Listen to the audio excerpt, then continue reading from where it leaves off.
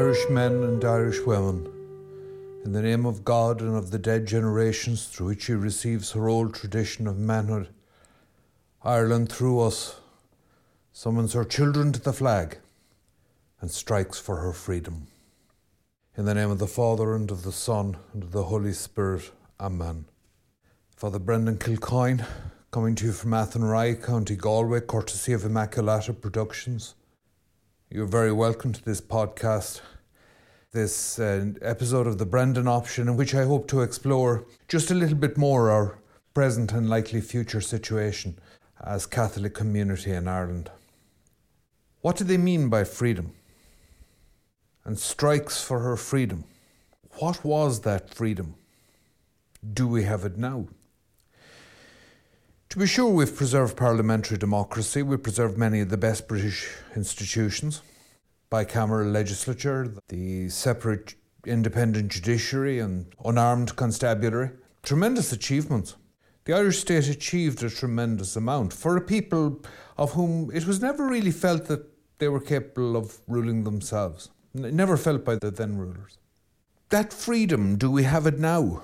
Do we still have it? Because we're talking about 100 years, roughly 100 years after the conflict generated by 1916. And it's reasonable enough to take stock and ask, where are we now? Because we have a government and a press who are largely in lockstep. There's little or no variety in the Dáil. The Labour Party seems fairly banjaxed. Sinn Féin seems the main opposition. But many of Sinn Féin's policies, except the strictly economic, seem indistinguishable from the policies of the main, closer to right-wing parties, the centre parties, if you like. Certainly Fianna Fáil and Fine Gael are nearly impossible to distinguish. Is there freedom with such a limited choice? I mean, that question might reasonably be asked, and people like John Waters are very much exploring it at the moment. Do we actually have the freedom for which so much blood was shed, such dark things happened? Such a hard road was walked, the civil war afterwards. Do we have really the freedom that was envisaged? Do we understand what freedom is? Do we understand the price it came at? Does this generation know the price that was paid for freedom? How dirty that fight was? How hard it was? Or do they really think of freedom as, in the words of the song, travelling to Paris in a sports car with the wind blowing in her hair? I mean, is that freedom? Some endless horizon. Woody Allen has a film in which he shows the audience and the cast of a film moving in and out of each other's presence, each other's worlds. And the cast, one of the dashing hero of the film, falls in love with a mortal woman. And as he kisses her, he's shocked that the light doesn't dim and the scene doesn't fade out. Because, of course, he's a two-dimensional character. Are we beginning to forget, with all the endless recording of everything, with all the social media, are we beginning to forget what it is to live? Which is surely a condition of freedom. I mean, it's pointless to talk about freedom if we don't talk about reality. I just put that to you. Lately, we did our best under nearly impossible circumstances to do First Communions, and they were done very carefully and very reverently, in some ways more reverent than usual, to be honest with you. You know, the kids just came in one by one with their parents. It was all very, very carefully controlled. And that's how we did it. And I noticed that one parent, I'm sure a good man, I'm sure a very good man, he barely spent any time taking in what was happening. He was so busy trying to film it on his phone. So in the end, my fellow priest had to ask him, did he wish to take communion? Did he wish to receive? Because we were standing there waiting for him. And he was filming us. He hadn't put it out of his hand the whole time. I see all these selfies going on, and I wonder, do we believe that things are real if they're not on film? In the Gospel today, the Gospel is taken from Matthew 22, and it's a famous Gospel. You know, the God and Caesar Gospel, where the Pharisees try to catch Jesus out. And it's a nice one, you know, it's a nice bit of work. I mean, if he says, they ask him, do we have to pay our taxes to Caesar? And he realizes that they're trying to trap him, because if he says, no, don't pay Caesar, they'll go and rat on him to the Roman authorities, that he's a rebel. And if he says, oh, absolutely, pay Caesar, he'll turn a good few of his own people against him, because they hate the tax collector. So how does he answer that? And of course, the famous answer, it was a classic Roman definition of justice. I think it was Ulpian's definition of justice, but I'm not suggesting that's the one that the Son of God is quoting. Ulpian said, justice is the constant and perpetual will to give to each his own. It's a very famous definition by a Roman jurist of justice. The constant and perpetual will to give to each his own. And Jesus simply says, look, you be fair, be just. Give to Caesar what's coming to Caesar. Caesar's face is on the coins. You give to Caesar what's coming to Caesar, but you give to God what's due to God. And the distinction of that's the art of living as a believer in God. See, how far can you obey Caesar? Because surely a Catholic should be an excellent citizen. And yet, what if the laws are unjust? I mean, the state in this country does absolutely fantastic things. The state that was founded in the freedom that was fought for in 1916, proclaimed from the steps of the GPO, really from the portico of the GPO. It does wonderful things. I mean, the roads we use, unarmed police forces, civilised policing, maybe not enough of it, but that's not the police's fault. I recently enjoyed the hospitals, all right. I know there's a delay and all that kind of thing, but when you get into them, they're fantastic. Absolutely fantastic. There's a lot of good stuff going on in this country. There are tremendous achievements by the state, and yet there is tremendous evil also being done by the state, because it now facilitates and indeed carries out, effectively, abortion. And abortion is an evil and wicked practice. It's barbarous, it's cruel. It's an evil and pagan practice. It's no better than infanticide, and in fact it is infanticide. And so where are we here? Where are we in this state? Because a nation and a state aren't the same thing. Remember that. In 1916, what you had was a nation saying, we want a state.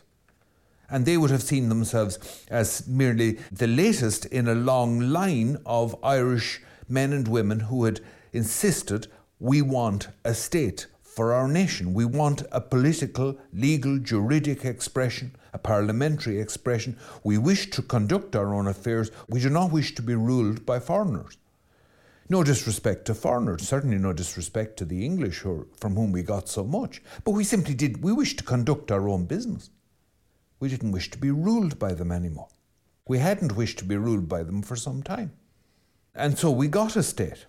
1948, the Jews got a state, which they hadn't had, I suppose arguably since the fall of the temple, anyway, you could say, if you call the rule of Herod a state.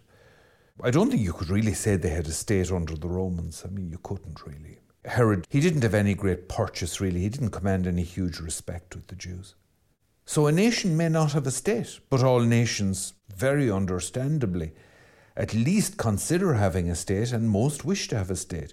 You even see in Canadian history, the Quebecois had a referendum as late as, was it 1980, about their independence, and they decided to stay in Canada. And so we acquired a state. Well, after a fashion, the 6 counties remained under the rule of the United Kingdom, but the greater part of the Irish people acquired a state. For a long time, that state was Catholic, and so we Irish Catholics, we saw ourselves as the Irish people, and to a large extent, we were. Now, that was very hurtful for the Protestant minority here. That was very hurtful for them, but that was certainly the way we saw it, and that was the way it was perceived. To be Irish and a loyal Irish citizen of the Irish state, you were typically Catholic as well. And now that has changed, and Irish Catholics are no longer the nation at prayer. So we no longer have a state in that sense, and yet we are still citizens of a state. We still have Caesar. We still deal in the coins that bear his image. We use his roads. We are treated in his hospitals. We pay him taxes. Very significant. We hand over our money to be used for good and also to be used for evil. Taxpayers' money is being used to fund abortion. It may shortly be used to fund euthanasia, for all we know. So how do we conduct ourselves? The Pharisees weren't the worst. They're whipped, they're hammered by Jesus. He beats them with fists, so to speak. Not because they're so far from the mark, but because they're so near the mark. These are fine people, and there they are trying to catch out the Messiah. They can't see the wood for the trees. And so we ask them, is it permissible to pay to Caesar? A lot of Catholics are asking now, is this our country? For a while after the abortion referendum, I found it kind of hard to see the flag as my own for a while. And then it occurred to me, for many years, people who didn't agree with me had to see that flag as their own. And yet they were Irish, and I'm Irish, and now they're on top, and the likes of me are, sort of elbowed away from the fire. And, well, we had our feet in it for long enough, and now we have to get used to this. So how do we do this? To what extent is it permissible to pay to Caesar? I'm asking this question, as a rhetorical question, because I'm really making a point. Is we have to start sorting this out, because, now our churches are closed. And because Caesar is trying to do his job. Whether you agree with the state or not, and these are impossible calls, my God, those are awful calls to make. The Taoiseach and the cabinet, really, they're like generals in an army. No matter what decision they make, people die. On the one hand, people's livelihoods are ruined. On the other hand, people will be dying in ICUs. How do you do this? Was Sweden right? I don't know. Are you willing to achieve herd immunity at ethical cost? It wasn't as high as people thought it would be, but it was still high. It was still real. Those were real people who died. I don't know. That needs a way more thought, but I do know that those questions need to be actively considered, debated and discussed among us now, because this is becoming acute. What if the churches keep being closed? Let's be clear, I'm a parish priest in Galway, and I'm sitting in the parish house, and my church is across the road, and it's closed. It's not closed during the day, it's open, and there's adoration all day, thanks to our wonderful parishioners as well, who man the adoration. But I said Mass today, I said Mass last night in churches that were almost completely empty. There was a parishioner serving, and that was pretty much it, really.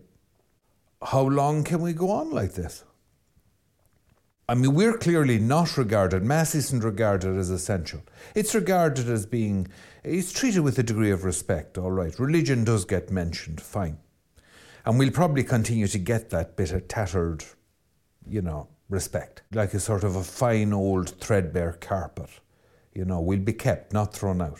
Because we still have a bit of touch of the master's hand. We still have that bit of elegance to us.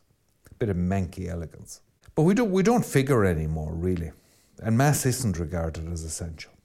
But for us it's essential.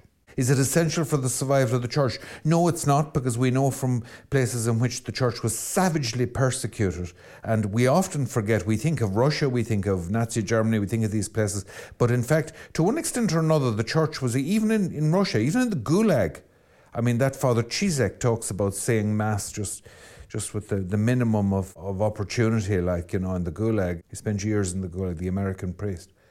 But, what about feudal Japan? That film Silence? The Tokugawa, that dynasty that took over, kicked the Jesuits out, kicked all the foreigners out, pretty much sealed off the country for hundreds of years.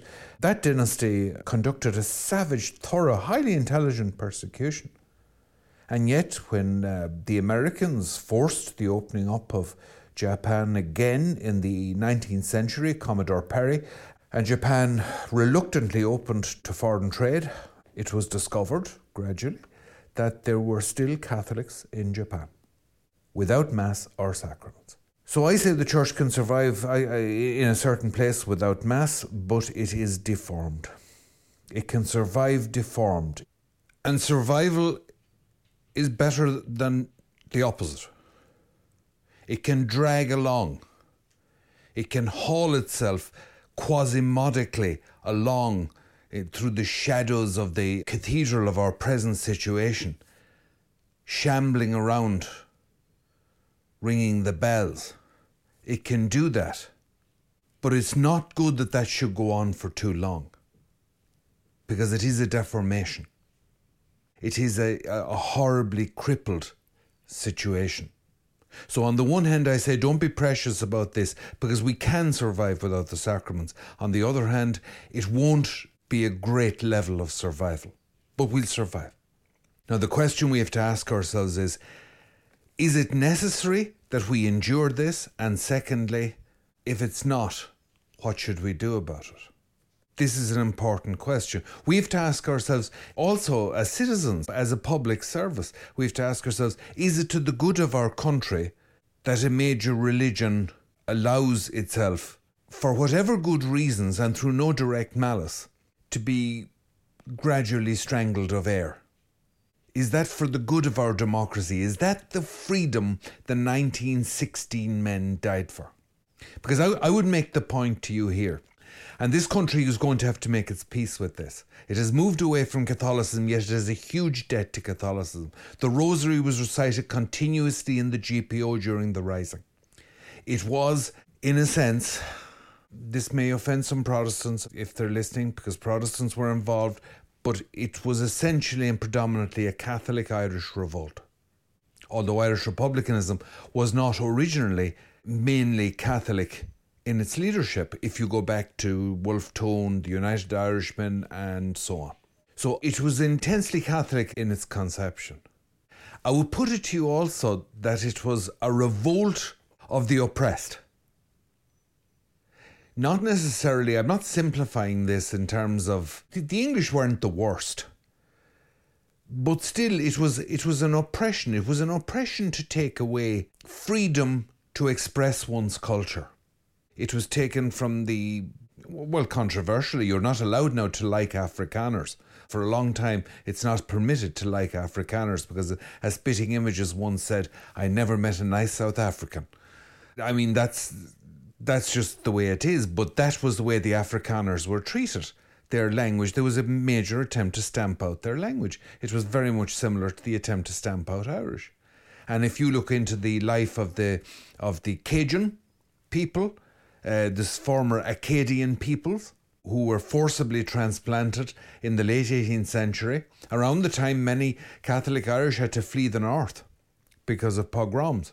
They were forcibly expelled from crown territories because they wouldn't swear allegiance to the British crown. They were loyal to the French crown, and they ended up, many of them, going to Louisiana. And there are Cajun people now who will tell you that they remember being very badly treated in school back in the 1940s for speaking French.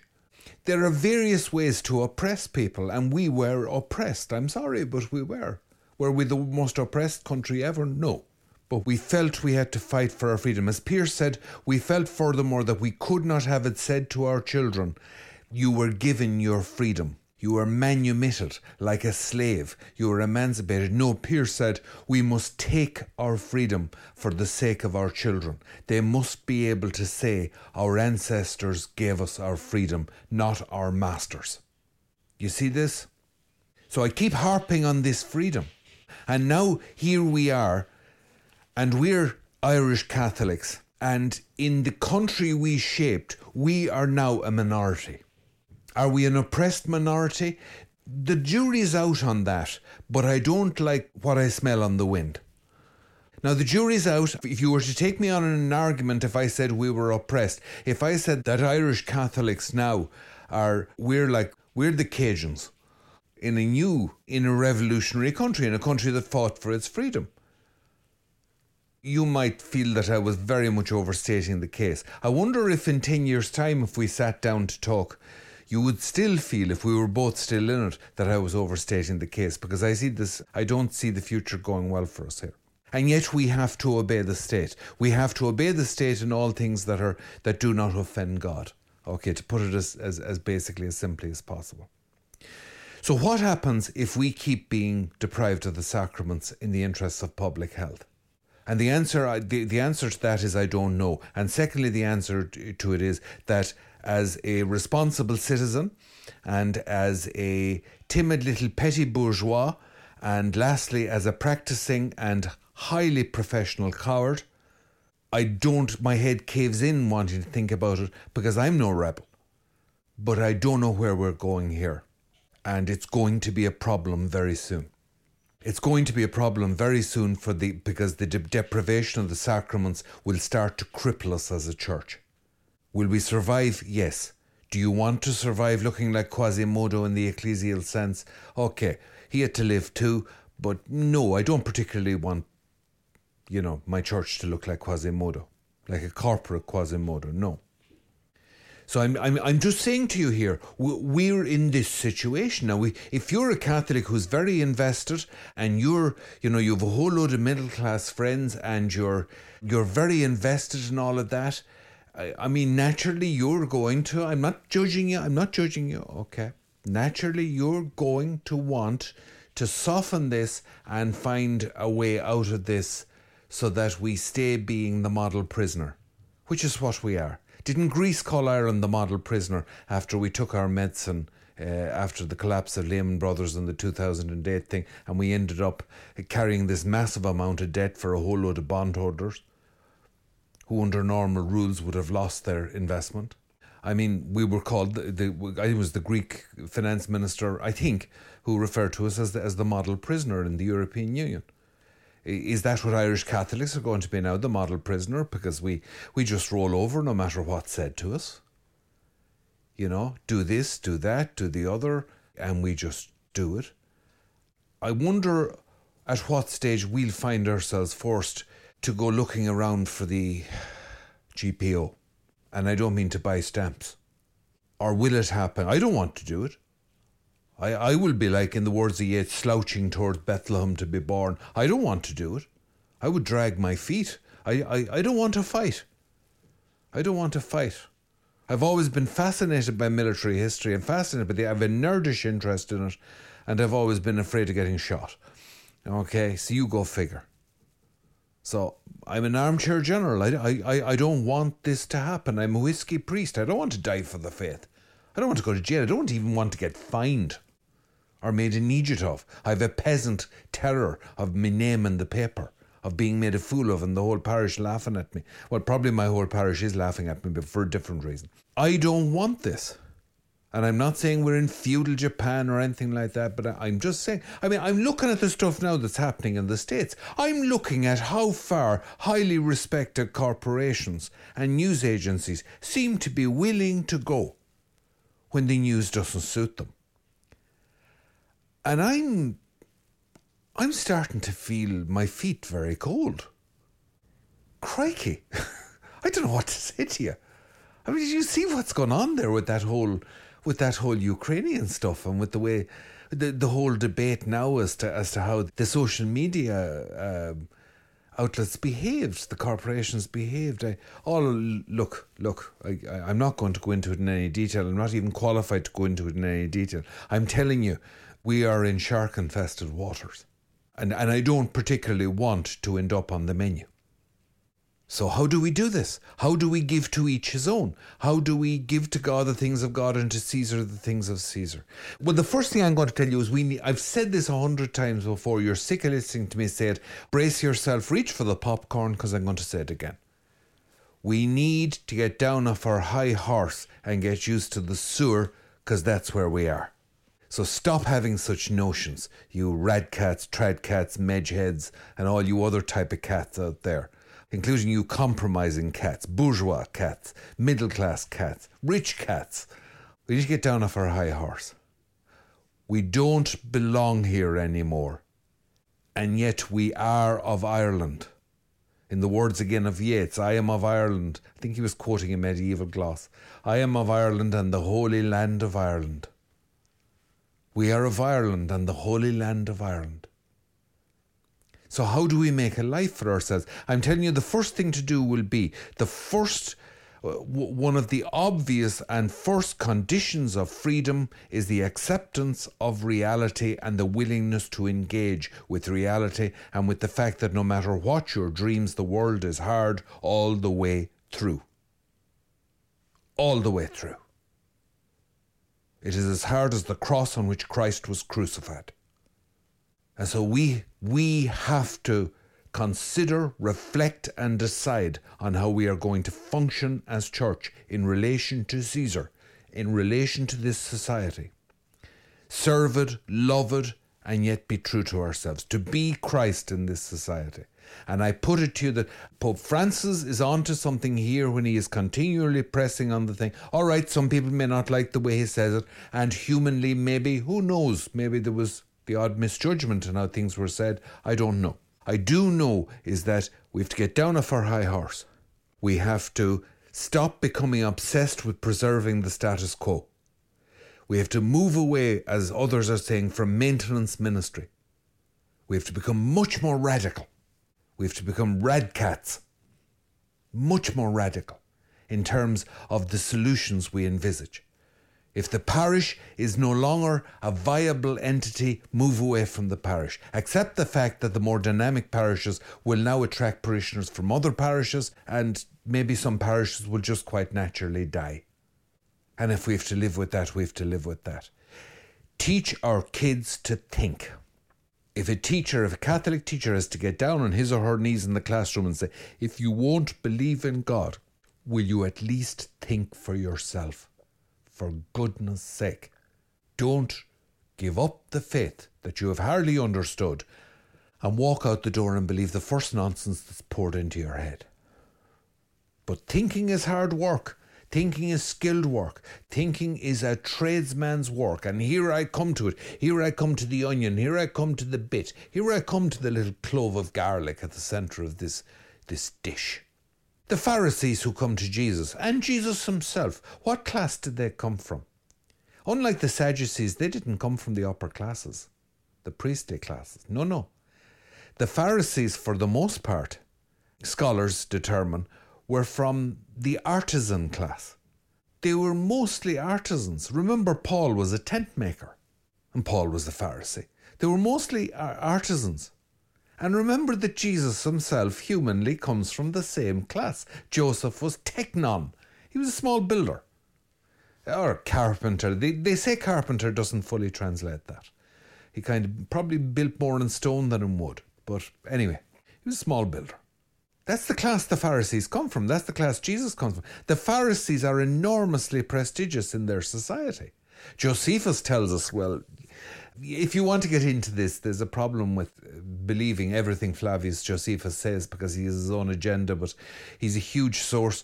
And Josephus would say that really even the priests in the temple were afraid to do things in a way that didn't please the Pharisees because the people thought so highly of them. So in taking them on, Jesus is showing enormous courage. But it must have been breaking his heart. Because he's taking on his own crowd. These are the finest of people, and they're making a hash of it. They're the finest of people. Now, I put it to you that a lot of Catholics are going to have to settle, if they're serious about sticking with their faith, for being a bit poorer than maybe their talents would indicate or allow. We're going to have to settle for, at least metaphorically, not belonging to the upper classes. Now, we started out like this. You may remember that Christianity was a proscribed religion for 300 years. That's an awfully long time, until the conversion of Constantine. And Caesar now is unconverted. The Caesar by whom we are ruled, and legitimately ruled, is a pagan. I'm not being insulting. I'm just saying it. I mean, you can find another word for it if you like. You can call him Seamus. I don't know. You do what you like. So there's no Constantine on the horizon. There won't be, I suspect, for quite a long time. So how do we deal with Caesar? I put it to you, we are going to have to be very realistic if we want to stay free. We are going to have to keep away from power, and it might do us no harm anyway.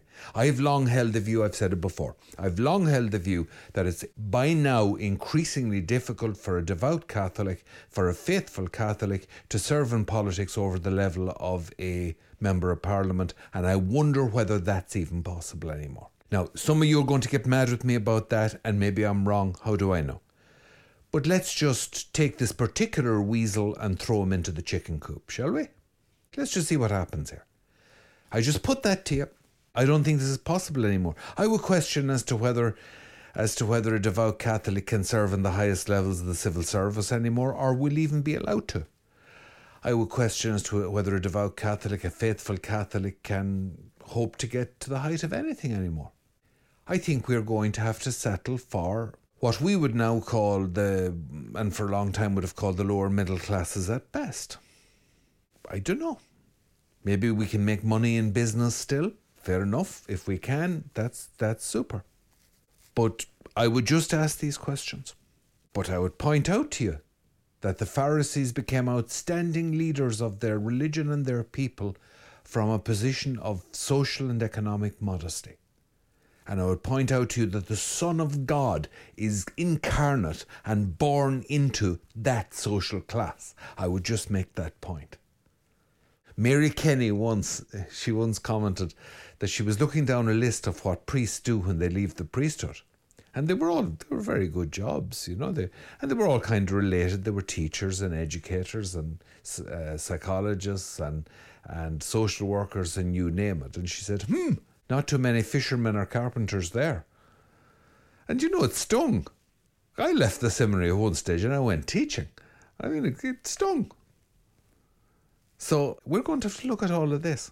Now, I would point out to you that the situation is not as hopeless as you may think, because we are in the middle of a slave revolt. Va pensiero. Huh? You know that? Isn't that from Nabucco? Va pensiero, the famous, the slaves chorus, magnificent. Is that Verdi? It's Verdi, I think. It's famous. It was the anthem, just to give you confidence in me, it was the anthem for a long time of the Italian Communist Party. Va pensiero. And it's the song of the Hebrew slaves. We're in the middle of a global slave revolt. And that was what a certain Belfast newspaper actually called the 1916 rebellion. They used that term, a slave revolt. And I put it to you that, all right, I'm not making an argument for him. I know he's a complex character and a complex political phenomenon. But I put it to you that the election of Donald Trump was a slave revolt. Now, I'm offending everybody here because the people who voted for him will be annoyed at being called slaves. I think I've managed to offend everyone, which is quite an achievement. But I put it to you that Brexit is a slave revolt. And I'm telling you there are going to be a lot more of them. There are going to be a lot more of them. When 1 million people turned out on the streets, orchestrated as far as I know by the Catholic Church in France, which everyone thought was dead, against the machinations of François Hollande to bring in gay marriage, when the manif, the manifestation, the 1 million people turned out in the demonstration, that's a slave revolt. Va pensiero. I think that should be our new anthem. And it's gorgeous. So maybe this is our time, you dispossessed radcats, tradcats, medgeheads, all you wandering believers. Maybe this is our time. Maybe I'm being too gloomy here. Maybe there are possibilities in this new dispensation we're in. And what else is Pope Francis telling us to do? He's telling us, get back to what we should be at anyway. Start working again with the poor. I would put it to you, I know the church is doing this already, but we should be doing it radically. We should be working with the dispossessed. We should put all our attention back again into the poor. Listen to me. I've come to the sneaking conclusion that maybe, inevitably we're going to have to give up most of our schools anyway. I think that's obvious. Why don't we just emphatically give up? And I invite the religious orders to join me in this. I'd love to hear what they have to say on this. Why don't we give up our most prestigious schools? Why don't we give up all of the exclusive schools? And why don't we, a bit like the CFRs, you know, the Franciscans of the Renewal, Benedict Rochelle's gang, you know, the hairy friars, as I like to call them. I don't think they like it. They're down in Limerick, they're up in Derry. I think those are their two bases. And then you've got their sisters as well. But the sisters aren't hairy friars, okay? No. So maybe their idea is what we should be looking at. You know, they move into the toughest areas, and when those areas start to gentrify and do well, they're obliged, as far as I know, to move on. Maybe we should just do that. Maybe we should just settle for the periphery. Maybe we should be settling in. Maybe that's how we function here, and that's how we deal with Caesar, is to have the toughness of the streets. Do you know what I'm proposing here? It's a very, very new concept. Now, this is very radical, okay, very revolutionary. So please, if you're going to have a heart attack, get to a safe place. I'm proposing chav cats. You know the chavs? Yeah, chav cats. So I don't know, maybe the bishops should go in to negotiate with the government wearing tracksuits and bling. They won't have to go too far for the bling because, in fairness, a bishop has to wear a ring, okay? He has to wear a ring and he has to wear a pectoral cross. And he could wear that over, I don't know, a purple tracksuit, tucked in at the bottoms into his socks. Okay, you think I'm being disrespectful now. I'm trying to entertain you a bit. But it's redentum dicere verum, as the Romans used to say. It's to speak the truth laughingly. I'm making a serious point. We're going to have to abandon dignity. And I'm going to quote that character at the beginning of Quentin Tarantino's film, Inglourious Basterds. Because the first half hour of that is a tremendous study of tension, produced by the most ludicrous means in some cases. But it's just a magnificent study of tension, where the SS officer is in the home of the French farmer who's hiding Jews under his floorboards. And he engages in this long, apparently pointless philosophical musing, which creates a tremendous sense of foreboding. And he says, do you know why they have me in this job? Do you know why they call me the Jew hunter? It's because I know what feats people are capable of when once they have abandoned dignity. It's a great point. That is a great point. I wonder if what's not holding us back here is our lace curtain Irish Catholicism, is the hard-won respectability which we now have to abandon, where our beliefs are ridiculed, where we are not respected. And maybe we should take a 1916 approach and say, don't worry now, just in case the guards are at my door tomorrow, I am not advocating armed rebellion. I am advocating intellectually and spiritually armed rebellion. So go back to our Catholic schools. What should we go to the toughest areas, we take the toughest schools, we start again, and what are we teaching the kids to do? Let me tell you what we're teaching the kids to do. And we'll take your kid even if you're not a Catholic, right? And you don't mind your kid, wearing about 15 rosary beads around his neck and lashing holy water at you every time you turn around in the house. No, I'm joking. Okay, we'll take your kid. But don't blame us later, because you know what we're going to teach your kid to do? We're not going to brainwash your kid. We're not going to brainwash your kid into being Catholic, because you can't brainwash somebody into being a Catholic, because then it's not a human act. A human act must contain also the minimum of freedom in which that act can be placed as a human being. So we don't believe that you can force somebody to be a Catholic. And don't come at me about the Inquisition. Okay, don't start that crap, because the Inquisition was much more complex than that. We can talk about that another day. We don't believe you can be forced to be a Catholic. We don't believe a brainwashed Catholic's a Catholic at all. I'll tell you what we'll teach your kid to do, but you mightn't like it when he comes home in the evening, or she. We'll teach them how to think. We'll teach them we'll get them ready for freedom. And I don't know if you can handle that. Right? Let me quote another of my favourite cinematic quotations. The incomparable Jack Nicholson in A Few Good Men. You can't handle the truth. And that's what the Catholic Church is saying to the world, and it's saying to you. And we're tattered and disreputable, and we're broken down by our own faults. And here we are, and we're now sucking up to a government that probably despises us and maybe has a point. And the sucking up is going to get us nowhere, because we're 2,000 years old, and we know where sucking up gets you, which is, nowhere. And you can't handle the truth, because that's the one thing we have. We have the truth. You send your kid to a Catholic school and we're going to turn them into a knacker. We're going to turn them into a chav. We're going to turn them into an intellectual bowsy. In the phrase coined by William Foote White, the American sociologist, we're going to introduce them to intellectual and spiritual street corner society. I mean, you are going to be shocked by the creature that comes back to you. So don't send your kids to a Catholic school. Not because they'll be brainwashed. You're the one that's brainwashed. But because your kid is going to come back a free man or woman. And I don't think you can handle it. So when we end up with a few schools in the whole country, I'm telling everyone listening to this podcast, You better keep away from them, keep your kids out of them, because they will be teaching people to be briars, to be awkward, to be curious, to be questioning. We're going to raise intellectual and spiritual wolf cubs, and we're going to teach them to hunt. Now, unless you can come up with a lot of meat on the table, I'd suggest you don't need a wolf in your house. That's what we're going to be doing. That's how we're going to contribute to this society. And that's how we're going to give to Caesar what is due to Caesar. Caesar tells us that Caesar believes in freedom and inclusiveness. We're going to include your ass real good. We're going to give you all the inclusivity you need. We're going to include you in heaven. We're going to teach you the bedrock of freedom, which is reality, which is an eye washed clean of BS, which looks clearly at the world and can see it, and knows how to deal with it and engage with it, and how to stand before it. We're going to educate you for freedom.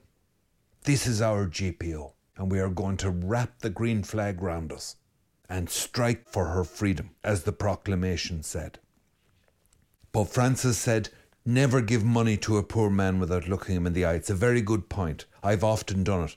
I've given money to a beggar, and I've just given it an embarrassment and walked along. I'm afraid to look at them. I'm afraid to engage with them. You would know what they'd ask you.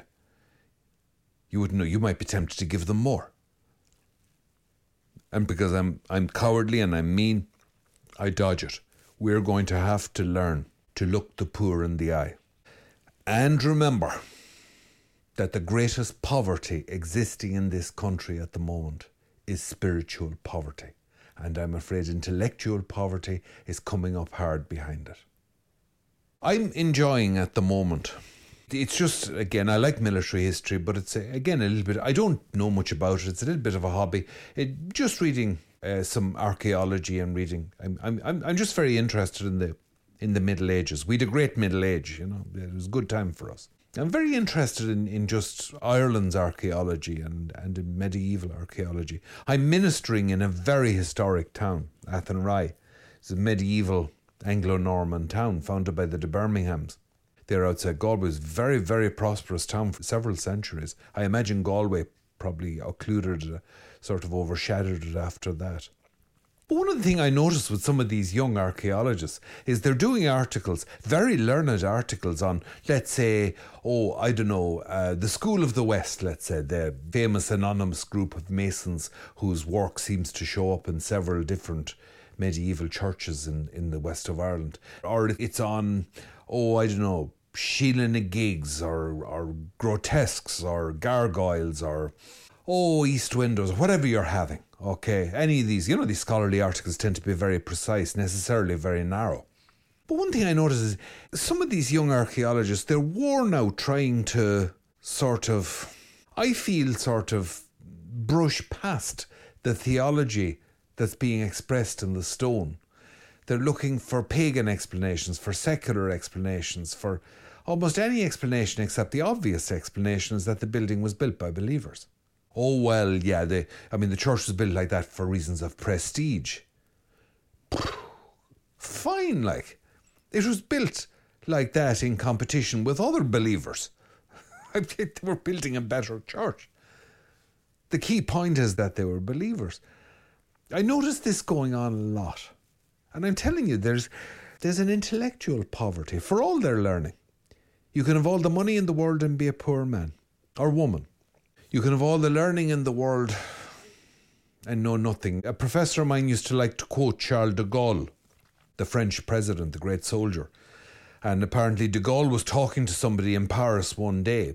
He was out of power and he wasn't surrounded by guards and everything. He was just talking to somebody on the street. They were near the Sorbonne. And a professor, a famous professor, went past with his head in the air. And de Gaulle said to his friend, de Gaulle was a very intellectual man. He said to his friend, you see that man? He said, he knows everything. Therefore, he knows nothing. I'm afraid there's not just spiritual poverty, but there's a lot of intellectual poverty. But look, your eyes are narrowing now and you're going to say, there he goes. There he goes. He's talking about going back into, kick some spiritual ass here, get back into the poor areas, back into the poor schools. And now he's going, there's a lot of intellectual poverty too, so maybe we should stay in the universities after all. Maybe we should just talk to the rich because they're so spiritually poor. No, I'm not saying that. But you're dead right. I'd try it if I thought I'd get away with it. No. We have to go back to the poor. And we have to spend quite a bit of time there. We'll betray them again as we did before and as we always do. But we won't betray them completely, and we never did. The poor are closest to God. I'm not saying they're nice. I suspect some of them are just as nasty as we are. But they're closest to God. We need to be rediscovering that vocation. We need to be rediscovering our Cajun, our Irish Catholic, our Afrikaner, our American Black, our oppressed roots. Does this make sense? We need to be discovering ourselves as marginals. There's an awful lot you can learn there. Cromwell said that the Catholics of Ireland could go to hell or to Connacht because there was very little in Connacht. Let me tell you as a Connacht man, the bogs are very interesting places. The margins are interesting. The marchlands are interesting. The periphery is interesting. There's a lot you can learn there. Let's go back there. I was very struck in the Holy Land by how utterly empty the desert is. It's something that a European finds hard to envisage. There's nothing out there except sand that you can see. That's where we need to go back to. And the Irish used to call, and it's still there in some village names to this day, they used to call a holy place or a place where there was a hermit or an anchorite, they used to call a place of retreat, some monasteries, they used to call them Gishirt, which comes from the same word, a desert. Desert o di. It's a Gishirt. I'm inviting you back into the Gishirt with no enthusiasm, but with absolute conviction. Right? You get both of those? It's a very Irish invitation. You're invited to a party in my house without any enthusiasm, but with absolute conviction that you should attend. I invite you to this. And I'm saying to you that we chavcats will put up for the moment, with being deprived of the Eucharist. But don't push your luck. We come from fighting stock. Just don't push your luck. Okay, for the moment, but we need the Eucharist. Ireland through us summons her children to the flag and strikes for freedom. Freedom's a hard place, but it's a glorious place. Let's live large in Texas, as they say. Let's live free. Irish and Catholic and free. St. Brendan, pray for us. In the name of the Father and the Son and the Holy Spirit. Amen.